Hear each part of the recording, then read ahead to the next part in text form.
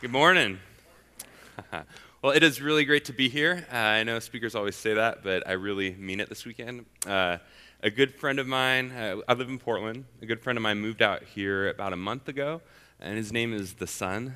So my wife, my wife and daughter came out for the weekend. We came out on Friday, and we're just like, oh my gosh, it's beautiful out here. This is where you went. So it's been good. A little bit about myself. Growing up, about 5 years old, some of my earliest memories, I remember having a lot of insecurity as a child.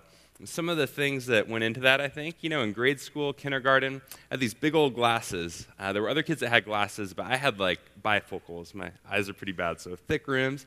And I had some curly hair, and now I actually enjoy it, but when I was 5 years old, you want anything to not stand out. So I'm 5 years old with bifocals and an afro, and I'm running around trying to get people to play with me, like play soccer, and no one wants to play with you. So kind of the last kid picked, and I remember growing up at school and just feeling the sense of being unwanted, that insecurity. And then coming home, and I love my dad, but growing up, him and I had a pretty tense relationship, and I can remember just being scared to be at home growing up as a kid. So there's a sense of home's a fearful, scary place. School is a place of rejection, feeling unwanted, isolated. And my family were not followers of Jesus, but a friend of my mom's was a pastor, and he gave her this children's Bible. He's like, maybe you can give this to your son Josh, see if he likes it, he's learned to read. He's like, oh, okay, I'll pass it off. So I got this children's Bible, and I can remember falling in love with it at a young age. So I kind of plug in, and I start reading and digging in, and it's odd. I'm 5 years old, but I'm loving the Bible, 5, 6, 7. And some of the stories that it just struck me, I remember the sense that God is a God of the outcast. Not only a God who loves the outcast, but even a God who works through the outcast. So I can remember just the significance of seeing Israel and going, God picks a nation of slaves. This is his people. And the stories of David, where David, he's like anointed to be king, but Saul's coming after him, so he's out on the run, and there's pictures of David, and he's kind of with these, his gang of criminals, and they're hiding in the mountains, and he's being hunted for his life. And that sense of fear, but trying to trust in God in the midst of it. And Moses, where before he leads the people out of Egypt, and he's got these 40 years where he basically gets kicked out into the desert for 40 years, and he's isolated and alone and just kind of herding sheep on his own and feeling like he's a failure. And Abraham, being called, told, hey, you're going to actually be the father of this great family, and through you I'm going to bless all the peoples of the earth. And he's like in his 90s and still doesn't have a kid yet. And he's going, is this really, really happening? And I remember just this strong sense of a God who could deal with the harsh realities of life, and a God who not only loved the outcast again, but actually works through them for his glory. I think this is one of the same reasons I fell in love with Lord of the Rings at an early age. My uncle gave me, I was about third grade, if I remember right, he gave me the set, Lord of the Rings, and he goes, I think these are a little bit above your reading level, Josh, but just in case. I was like, I'll show you above my reading level. So I plugged in and I started digging into those. And again, the hobbits are kind of like the rejects of Middle-earth. They're just sort of like the little outcasts. But they actually get drawn into this grand story where they become the agents of redemption in this story that encompasses their world as a whole. And so I think this sense of, it struck me as beautiful at a young age that God is a God of the outcast who not only loves them and cares for them, but actually calls them into his mission and works through them for a redemptive purposes in the world. As I got older, though, I began to realize that not everybody shared this sentiment, that actually this is an element of the gospel that's tough for many people. I was watching a documentary recently called Collision with Christopher Hitchens as a leading atheist, and see here Hitchens on that would be your left, and Doug Wilson on the right, a pastor. And they're talking, and it's a great movie if you see it. So it's Hitchens is leading atheist, and Wilson is a pastor. And they're just basically digging into questions for each other on faith and all. And one of Hitchens' big questions he comes out with is, if you're the God of the universe, if you're the creator of all things in existence, and you want to reveal yourself to the world, you want to show everybody this is who I am, why the heck do you go through backwater podunk Israel, through an itinerant homeless carpenter on the outskirts of society? Like, you got the ability to come down in blazing glory. You've got the ability to come through the Roman Empire, the center of power, of technology, of wisdom, of influence, of wealth. God needs a better PR strategy, basically. You know? So Hitchens thinks that it would have been a good idea if God had actually consulted Don Draper first and maybe gotten a better advertising campaign in motion. But God chooses to work this way nonetheless. And I think Paul actually addresses it. It's a good question. Why? Why does God not go through the centers and channels of power and influence? But why does God go to the margins? How does this take place? I want to look at 1 Corinthians 1 today. And this is a place where I think Paul tackles this question head on. In 1 Corinthians 1, verse 18.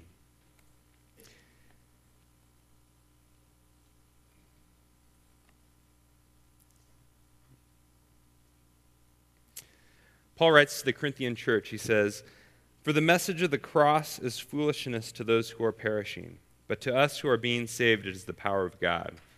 For it is written, I will destroy the wisdom of the wise, the intelligence of the intelligent I will frustrate. Where is the wise person? Where is the teacher of the law? Where is the philosopher of this age? Has not God made foolish the wisdom of the world? For since in the wisdom of God, the world through its wisdom did not know him, God was pleased through the foolishness of what was preached to save those who believe." Let's stop there for a second. Paul is saying to the Corinthians that God actually reveals himself to the world through the weakness of the message of the cross. And this is actually a scandal to the intelligence and the wisdom of the world. Now, what's going on there is God an anti-intellectual? I don't think that's exactly what it's saying. Is it like, the wise man is going, well, let's see, 2 + 2 = 4. And God's going, actually, it's 3, because I just want to throw you off, I don't think that's the case, that God's actually just being anti-intellectual, so to say. But when Paul quotes here, and he says, "For it is written, I will destroy the wisdom of the wise, the intelligence of the intelligent I will frustrate." He's quoting Isaiah 29. And what's happening in Isaiah 29 is God is telling his people, Israel, that you've got your wisdom, your intelligence, your power, your might, these things, and you've become arrogant. You've actually oppressed the poor. You've become arrogant towards me. There's sin, rebellion, idolatry, all this stuff going on. And so my movement is actually going to frustrate those who think they've attained security through their own wisdom, power, and influence. And to really understand then, when Paul is saying the message of the cross, it's a message of weakness that God's wisdom is revealed in. If we try and understand what's going on there, then we have to understand, like Paul did, he's going back to Isaiah, we have to understand the message of the cross in this broader narrative context of Israel, of God's people Israel. And how the cross is actually the climax of God's story through Israel. And so I want to take a quick minute here, because I think what Paul is saying here is not something new. It's not like this is new in Jesus, but this is actually the story of Scripture as a whole. So if we go to Israel's story, and we try to remember, where does Israel's story begin? And Israel's story begins at the margins.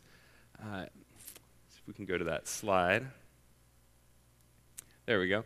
Okay, so there's a sense that God is telling the ancient world, I'm not actually going to reveal myself to the mighty imperial powerhouses of Egypt, of Babylon, of Assyria, of Rome. I'm actually going to go early on in Egypt. I'm going to go out to the periphery of empire. I'm going to go to the margins. I'm not going to go through the centers of power and influence and technology and wealth. I'm going to go to a nation of slaves that's getting their butts kicked on the outskirts of the empire. I'm going to take them and I'm going to redeem them. If we go to the next image. And we see God actually delivering. This is Moses and the Israelites at the Red Sea. God's pulling his people out of Egypt. And so he takes this nation that's on the margins of society, on the periphery. God goes to the periphery. He pulls them out of Egypt. And if we go to the next slide, and God actually places them at the center, in the promised land, at the center where Egypt, Babylon, Assyria, Rome, all the ancient peoples of the Mediterranean world, Israel's at the crossroads. And God's going, I'm going to pull you out from the periphery, and I'm going to make this the center. I'm going to take the outcasts and make this the center through which I'm revealing my glory and my presence to the world. So God is revealing himself to the ancient world through weakness. He's going, if you want to see me, you find me in Israel, my nation of redeemed slaves. But there's a problem that takes place. What's the problem? And Israel, at the center of the nations here, actually becomes characterized herself by sin, rebellion, arrogance, oppression, idolatry, all the things that God had a problem with the surrounding areas. So now it's Israel that actually comes under God's judgment. If we go to the next slide. In Ezekiel 5, God says through Ezekiel, that this is what the sovereign Lord says. This is Jerusalem, the capital of Israel. This is Jerusalem, which I have set in the center of the nations with countries all around her. Yet in her wickedness she has rebelled against my laws and decrees more than the nations and countries all around her. So God says, I actually took you out from slavery, from the periphery, as a nation of outcasts, and I set you in the center. But over time, you actually became yourself characterized by sin, rebellion, idolatry, oppression. And so not only some oppression, but actually more than the peoples around you. So Jesus steps into the scene in this context. If we go to the next slide, we have again, it's interesting that Jesus actually starts his ministry. When Jesus comes into Israel, you would think you go to Jerusalem. That's where power is at. That's where wealth, influence, the political, religious, academic, intellectual life of the people of God is centered in Jerusalem. But Jesus actually starts his ministry out in Galilee, on the periphery, amongst the outcasts. So Jesus goes to Galilee. If we go to the next slide here, this is a classic picture of Jesus calling the 12 disciples in Galilee. And so Jesus goes to the margins, he goes to the periphery, he goes to the outcasts, and he calls 12 disciples. It's interesting that the significance that Jesus calls 12 disciples, it's as if he's recreating the 12 tribes of Israel. Now Jesus and his 12 disciples are becoming to Israel what Israel of the 12 tribes was to Egypt. God's going again in Christ to the margins, and he's actually taking the outcasts, the type of disciples that Jesus calls, fishermen, he calls tax collectors, he calls a zealot. There's this hodgepodge group of people, and Jesus goes, this is actually going to be the movement of the kingdom of God, breaking into kind of the corrupt structures of old. So if we go into the next. So it starts in Galilee, but it doesn't end there. Jesus and his movement, they make their way back to Jerusalem, back to the capital. And after 3 years of ministry, Jesus makes his way back to Jerusalem and is crucified by the powers that be. And the cross becomes a sign of Jesus' rejection by Israel, by the Roman Empire, by all the powers, authority, technology, wisdom, intellect, structure of the world as a whole. So we see the sense that, sorry, I got cut off a little there on the thing, but the cross over on the corner, that Jesus goes to the periphery, and now in Christ, God has taken that margin. He's at the margins of Israel. He's at the margins of the Roman Empire. This is kind of going back to Hitchens, what he had a problem with, going, if you're God, why don't you start in the center and work your way out? And God goes, I'm actually going to go to the outside and work my way in. And so the message of the cross, said, is actually that through the foolishness of the cross, through the weakness of the cross, through the marginalization, the outcast nature of the cross, God is dissolving the old order of things and is making this the new center around which Israel is gathered, around which the Roman Empire is gathered, around which the nations, the Gentiles, you and me, us are gathered. God is gathering the world around the cross. He's taken the margins, the periphery, the outcast area, and ultimately Christ, the crucified outcast Messiah, and he's made him the center of the new creation. And so when Paul says that the message of the cross is foolishness to those who are perishing, he's hitting at this theme throughout Scripture that God actually takes the weak, the outcast, the margins, and he makes this the center of his redemptive work. Now, I think it's interesting that this doesn't only happen there. God going, this is where I'm found. If you want to find me, you go out to the margins. But I think it's not only Israel's story, it's not only Jesus' story, but I find this happening around the world today. If we go to the next slide.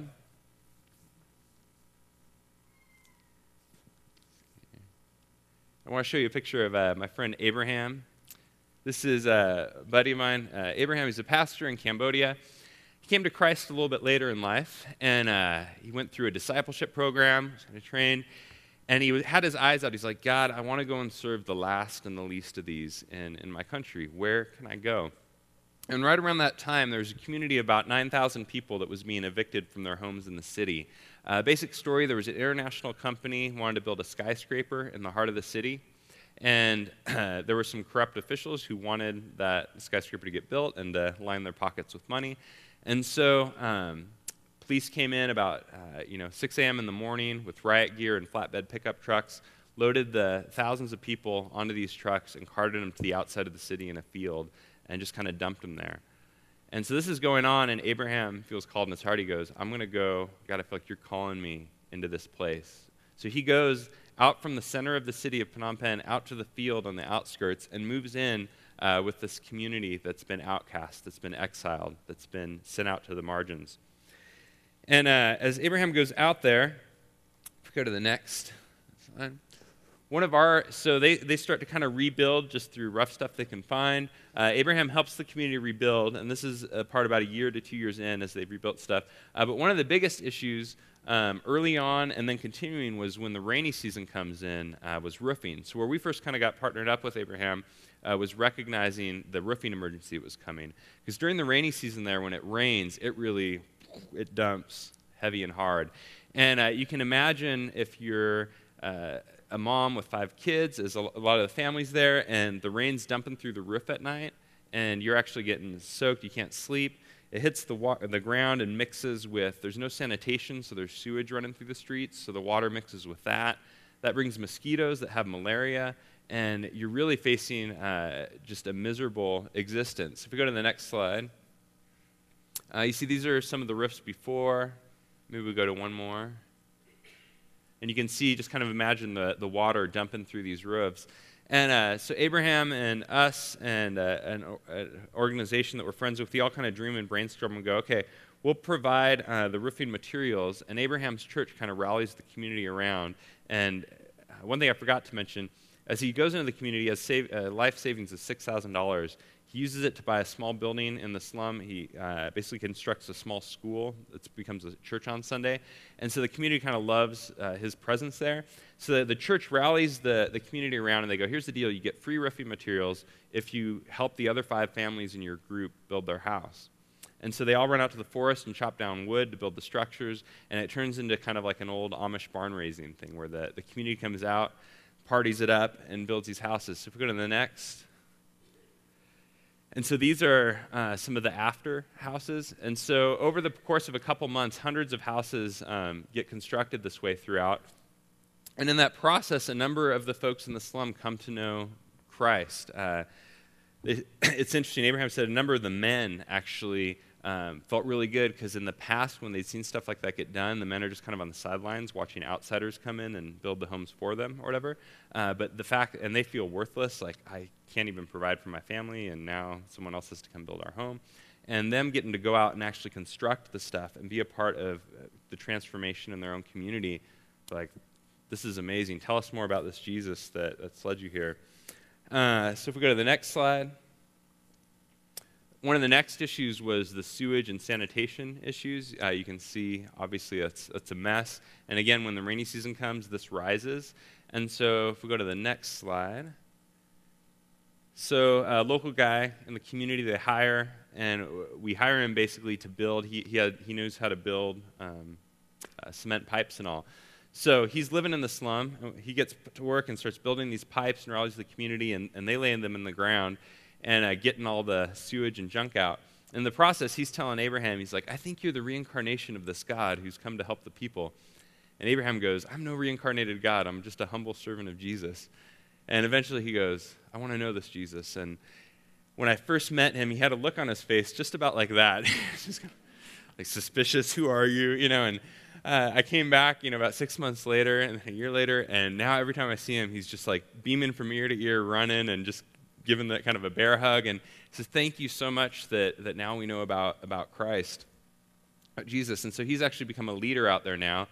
But one of the amazing things that takes place is you met a lot of folks there who, through experiencing the mercy of Christ in a place of weakness, in a place of brokenness, of discouragement, of shame, through experiencing the mercy of Christ in that place, have fallen in love with him and have begun to follow him and have become leaders out there. They've become the outcasts, so to speak, that are now leading the presence of the gospel in their community.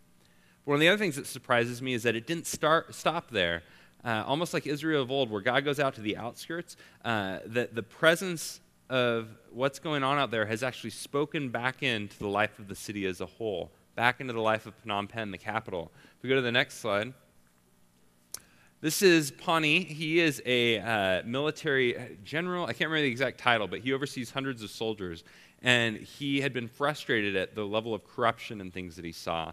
And when he heard what was going on outside the city in the slum with Abraham, he's like, I gotta go check this out. So he goes out and checks it out, falls in love with it and wants to know more about Jesus, and ends up becoming a Christ follower.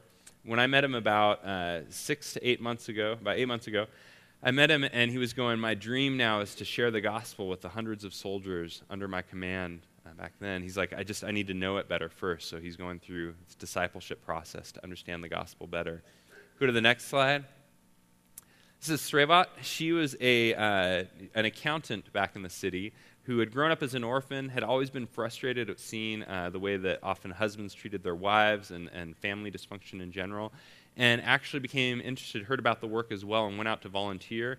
And in the process of volunteering, it was actually through seeing what she saw as healthy family lives amongst the churches there, the people from the church. She goes, a family like that, that's different. Where does that come from? As she began to learn more about Jesus, she said, I want to follow Jesus. So now she's actually full-time on staff in the place. And when I met her, she's constantly got her Bible open, reading through, and she's like, I want to know the scriptures inside and out so I can lead the gospel in our country. Go to the next slide. This is Ya, and he was more of a kind of mafia criminal gang, drug issues, and he was in that whole world. And he kind of found his way out there somehow, and in the process got involved, and Jesus gets a hold of his life, and now he's being trained to be a church planter into one of the unreached parts of the country. Go to the next. And this is Vyasna, and he was a Buddhist scholar, actually, training just in the academic world and all.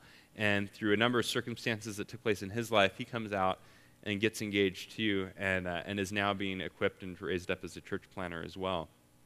And so you see this kind of this intricate sense where the gospel actually goes out to the margins, to the outcasts, to the periphery, but then it speaks back into the whole. God goes, I'm going to actually take the periphery and make it the center. I'm going to make this the place through which my redemptive movement speaks back into the life of the community as a whole, of the nations as a whole, of the world as a whole. And so what you end up with, too, as the nation, so to speak, as this new center draws people to it, you've got this motley crew of the general. I'm riding in the car, and we're kind of sitting around like the general and the accountant and the mafia dude and the Buddhist scholar, and just going, how did we all get into the mix of this together? And I think that's what the gospel does. Often, as we get to know each other within the body of Christ, there's a sense of, you're here, and you're here, and how did we all get into the mix of this together? It's like, oh yeah, Jesus, he showed up in the weakness and the margins of our life, in the areas of our brokenness, and he's drawn us together as a people. So God still works this way today. And now, as I mentioned, one of the last sort of unreached, unchurched areas of the country, there are about 20 families that are getting sent out as farmers to go and farm and plant a church up in that area, which is exciting to see going on. So what started there, reaching back into the whole. Now, Paul also says that God's ways, this method that he uses, it's a challenge. It's a challenge. As Hitchens kind of points out, there's a challenge here. And we go on, Paul describes this challenge. In verse 22, Paul says, the Jews demand signs and Greeks look for wisdom, but we preach Christ crucified, a stumbling block to Jews and foolishness to Gentiles. But to those whom God has called, both Jews and Greeks, Christ the power of God and the wisdom of God. For the foolishness of God is wiser than human wisdom, and the weakness of God is stronger than human strength. I think what's going on here, Paul is actually saying the reason that the message of the cross, this weakness, this foolishness, God working through the outcast, the reason why it's a challenge is for two reasons. One is he says that the Jews are looking for miracles. I think there's a sense of, like, as often religious people, ourselves included, be a sign of, like, we don't want God to show up with us in the margins. We want God to show up and fix the world. A miracle, is really the sense where God kind of breaks in and fixes what's broken. And so we have a problem often. We demand, God, we need you to show up and fix the world, and when that happens, then we'll believe. If you're the all-powerful, all-knowing God and you're real, you would jump in to stop the corrupt officials throwing the community outside the city. You would stop the oppression of the poor. If you were real and you were all-powerful and you're good, you would heal my friend who's dying of cancer. And until you do, I can't believe. And I think one of the part of the message of the cross is God going, actually, the time will come down the road where I fix and heal what's been broken. But in this kind of sin-struck, fallen world in this time, I don't fix it per se, but the message of the cross is, like, I'll be with you in it. That God actually enters through the cross into the brokenness, the alienation, the marginalization, the suffering of humanity, and goes, I'm here with you. I had a friend who had a baby a couple years back. We were roommates. I lived in their basement, and a family that I was close with. And I remember we were processing the birth after it happened. And they were in the hospital, they had the doctors and the nurses, and he had a friend who was a doula who was kind of assisting his wife through the process. And he says, I remember being so angry and frustrated. And he's like, the reason I was angry is because we came in, and the nurses just kept kind of telling us, it's going to be great, you're going to be fine, it'll be smooth, everything will go wonderful, and don't worry, you know. And he's like, in contrast to our friend, the doula told us, this is going to hurt like hell, and I'm going to be with you in it, you know. And so in the moment, like the hours where they're in the trauma, they're in the trauma, they're in the pain, the labor pains, and they're going through just the experience, and it did get rough for them in that experience. And he's like, I just felt this anger, this rage towards the doctors and nurses, this feeling of, you lied to us. Like, you lied. This actually really hurts, and it sucks. But I felt this companionship with our friend who said, who was honest, going, this is going to be hard, but I'm going to be with you in it. And something about the bond that came out of that between them and their friend was amazing. And I think that's a lot like what God says in the message of the cross. He's like, I'm not going to fix it yet. This is going to be hard, but I'm going to be with you in it. And so the second reason that Paul says, one is that we demand, God, you got to fix the world, and then I'm going to believe. Then I'll be with you. The second, I believe, is that he says the Greeks look for wisdom. The non-Jewish, the Gentiles, everyone else, are looking for wisdom. I think there's a sense that, okay, God, if you're not going to fix it, that's okay, but then I demand that you explain the world. I need you to explain why it's so messed up. If we're to go back to Hitchens, again, that's another thing that comes up, and that's a common thing today of going, yeah, if God is real, he's all-powerful, he's good, this world is so messed up, like, if he's not going to fix it, he's at least got to explain why he does it this way. And one of the frustrating things is that God doesn't necessarily give us a clear-cut answer. But I made an observation some years back that really helped me with this. The observation was that often I found, even in my own life, that when we are complaining about the suffering in the world and God, what appears to be God's absence, we're usually not the ones who are actually doing the suffering. We're the ones observing it outside, from the outside, so to speak. And generally speaking, when I talk to people who are actually suffering, who are the ones enduring difficult circumstances, they actually talk about an intimacy of God's presence with them in it. Amazing amount of conversations I've had with people who don't know Jesus, and it's actually through a season of intense suffering that they come to know him because they know his presence with them in the midst of it. I was in Congo some years back, my wife and I, and we got to meet a number of pastors from the Congo who were tortured, basically, for their faith. And it was interesting to hear, in my mind, as first someone was telling me about what they endured, and my mind went to kind of, God, where were you? Like, how could that happen? And then I heard them talk about it, their own story. I go, man, God is so good. He was present with us in the midst of it. He didn't explain it, per se, but he was with us, and he shaped and grown and formed us through that process. And he's actually used it redemptively to give us a voice that speaks for peace building and reconciliation in our community, in our society. I remember seeing a TV episode some years back where I just remember a journalist was interviewing a janitor in the ER, and he had his mop, and he was kind of mopping up some blood and some yucky stuff off the floor, and the journalist asked the janitor, like, with all the stuff you see in here every day, like, how can you believe in God? And he goes, with all the stuff I see in here every day, how can I not believe in God? I think that's true. When we really come to know the gospel, the God of the cross, we find that we serve a God who is close and who is intimate and who is present in the cracks, the margins, the brokenness, the suffering, the outcast areas of our world. And he's present there redemptively. I think this addresses a couple of things. One, I think it addresses the question of where do we go to look for God? Where do we find God? I used to have this sense that, like, okay, if I want to go find God, I need to get out into creation, and I like creation. It's been great being here. But I need to go on a hike. I need to get up in the mountains. I need to get away from the stress, the craziness, the chaos of life, the noise, the job, the kids, everything else. And then, like, I can encounter God there. And I do think there's a reality to an encounter with God's presence that's had there. But I think the cross speaks to a sense that there's actually perhaps a greater intimacy with God in the slums than out on the hike. In meeting with a friend who's hurting, who's broken, and being present with them in that, than being away from the stress of it all. That Christ is actually present in the cracks and margins and hurting places of our world. And as we go there, as he calls us with him on his mission to be present there, we actually experience an intimacy with the creator of all things.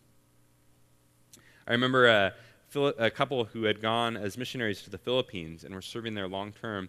And they came back. They went with their kids. They were living in a slum, kind of like the one that we saw, with sort of cardboard-type housing, sewage running through the streets, and their 4 kids. And they came back for a couple weeks visiting, and I was with someone who asked them, like, so why, what prompted you to go move there? And their response, they kind of laughed and chuckled and said, we just found out where Jesus was living and moved in next door. And that was good. So there's a sense of going, I think the cross changes. It transforms where we go to look for God. Whereas before, the places of hurt and brokenness in our world feel like areas that God is absent. We actually learn to experience the presence of the God of the cross in the God-forsakenness of his world. Second thing I think it teaches us is, how do we go about mission? As God has gathered us as the body of Christ and called us into participating with his heart for the world, how do we go about it? And I think it's significant that God is calling us with him into the cracks, into the margins, into the broken areas, marginalization, hurt, and brokenness of our world. I remember seeing a couple years back, it was in the papers, and it was kind of advertisement for a church event. They were trying to get everyone to come, and it was advertising free Xboxes, I think, to the first 50 people or something who came. And I don't know the whole backstory or whatever, but I remember just something in my heart churned a little, this sense of feeling like we've got to use flash, power, technology, money, influence, wealth to try and get people into the front door so they can receive the gospel. And I think the gospel actually moves us in the other direction. As God calls us into his mission, he calls us sacrificially of stepping out of our doors into the cracks and margins of our city, of our world. A friend of mine, we have an event called Love Portland every year that's just been awesome to see. Kind of launches hundreds to thousands of volunteers into the city every summer, partnering with our city on different community rehabilitation projects. But it all started back in the day where a friend of mine started this thing where there was a park in town, and the park had been basically in disarray. The police had to shut it down because of crime, of drug use, needles everywhere, and a number of fights and violence that had broken out. And so the park had been shut down for about 6 months. And his friend basically rallied the church around and said, let's go and clean up the park. So we had about 200 volunteers come, and there's like dirt, dust clouds flying, and gravel and rocks, getting put everywhere, and the place was just a mess, and you see the whole place getting cleaned up. And images throughout the day, I remember seeing some of the homeless community came out and partnered with us, and I remember seeing a homeless guy planting flowers with a child next to him, and the parents kind of helping, and there's something really powerful going on there. And this guy in his 80s, like having a wheelbarrow full of gravel and stuff he's pulling alongside this 20-year-old. There was a sense of community coming together around the gospel to bring transformation. And there was a mural that went up on the outside wall. And the artist who was doing the mural was not a follower of Jesus, but she just loved what was going on, so she came to do this. And I remember standing with her and her husband as they're kind of overseeing the mural project, and some people are walking by throughout the day, and this guy is like, what's going on here? There's like this dust cloud and all these people and everything going on. And her husband, who's also not a follower of Jesus, but he goes, I see these people believe in resurrection, and so they're bringing some resurrection life to this park. And I thought, it was so profound. Someone who's actually not a follower of Jesus is proclaiming the gospel to the passersby with this sort of signpost of redemption that's going on. I think whether it's internationally or whether it's right here in our own city, God calling us into his mission of going into these places. Some friends in Vietnam that work in some of the indigenous minority groups say one of the big ministries that's become really profound there is basically a burial ministry where they care for the dead. In a lot of the communities, it's taboo to touch a dead body, to be around dead people.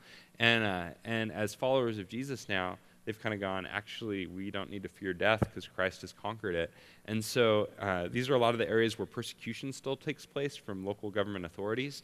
And they said one of the things that's been so powerful to see is where there was formerly hostility towards the church, and then as the church goes and they're caring for the local government official's dead son or his dead wife, the bond that develops there, and how the church's ministry actually speaks through the ultimate margins of death back into the life of the community as a whole redemptively. So finally, in wrapping up, I just want to hit the last part of 1 Corinthians 1 here, where this is not only a story for our world, it's not only a story for Israel, for Cambodia, Vietnam, for Jesus, for our city, but it's actually a story for us as well. Paul closes verse 26. He says, "Brothers and sisters, think of what you were when you were called. Not many of you were wise by human standards. Not many were influential. Not many were of noble birth. But God chose the foolish things of the world to shame the wise. God chose the weak things of the world to shame the strong. God chose the lowly things of this world and the despised things and the things that are not to nullify the things that are, so that no one may boast before him. It is because of him that you are in Christ Jesus, who has become for us wisdom from God. That is our righteousness, holiness, and redemption. Therefore, as it is written, let the one who boasts, boast in the Lord." The gospel proclaims that this is not, only a story for the world, but it's actually a story that works the same way in our own lives. That I was at a men's retreat recently, and it was interesting. The whole point for the retreat this year was getting to know the stories of other men in the community. And as that was taking place, I was just struck time and time again how in everyone's life, the point through which they came to know Christ was generally the area of their deepest shame, brokenness, guilt, marginalization, ways that they had hurt others, ways that they had been hurt, conviction in the ways they had hurt others, comfort in the ways that they had been hurt. And there was a sense that Christ had shown up in our own lives through the areas of our weakness, the areas that we don't have it together. And so this morning, as we just kind of close, I'd really love for us to just come, as we come back to worship, with just this acknowledgement, maybe a reflection of gratefulness to God for the ways that he's shown up in our brokenness and our weakness. You may be at a place where you felt like, hey, I've got to achieve a lot of things for God. I've got to do a lot of religious activities, need to get more involved. Or it may be feeling like, dude, I'm insecure about the fact that I don't measure up at my job, and I'm worried they're going to fire me. I don't measure up as a mom. I'm worried my kids are going to not turn out well. Like those are all areas of our own weakness, our insecurity and all. And often I think we feel like we've got to hide those, tuck those away, because God won't like that. We've got to put those aside so we can get on with the business of achieving stuff for God. And the reality is those are precisely the areas that God wants to bring before him, the areas that God wants to reveal himself to us most intimately and powerfully. And as that happens in our lives on a personal level, I believe we become the kind of people who are ready to step out into our city, who are step out in our world, and we're no longer afraid of the cracks and the margins. We're no longer afraid of the areas that have been outcast and ostracized and exiled, but we actually are called into there as the body of Christ, as the people of God, bringing the news of his glory and redemption. Would you pray with me? Father, I thank you that you have found us in our weakness. God, if it was up to us getting all our stuff together, Lord, and coming out after you, God, we'd have no shot in the world. And so, God, I'm grateful, God, that you have entered our world, God, on big levels and on intimate, personal, small levels, God, that you start at the margins, you go to the outside, that you go to the ostracized and the outcasts and the exiles. And God, not only that you love them, but you make them your agents of redemption. And God, we come to you as a broken people, God, a people who have experienced your redemption in our own weakness, in our own lives. God, we receive your mission to us, God, your pursuit of reconciliation with us in the areas that we've been just cracked by the fall. God.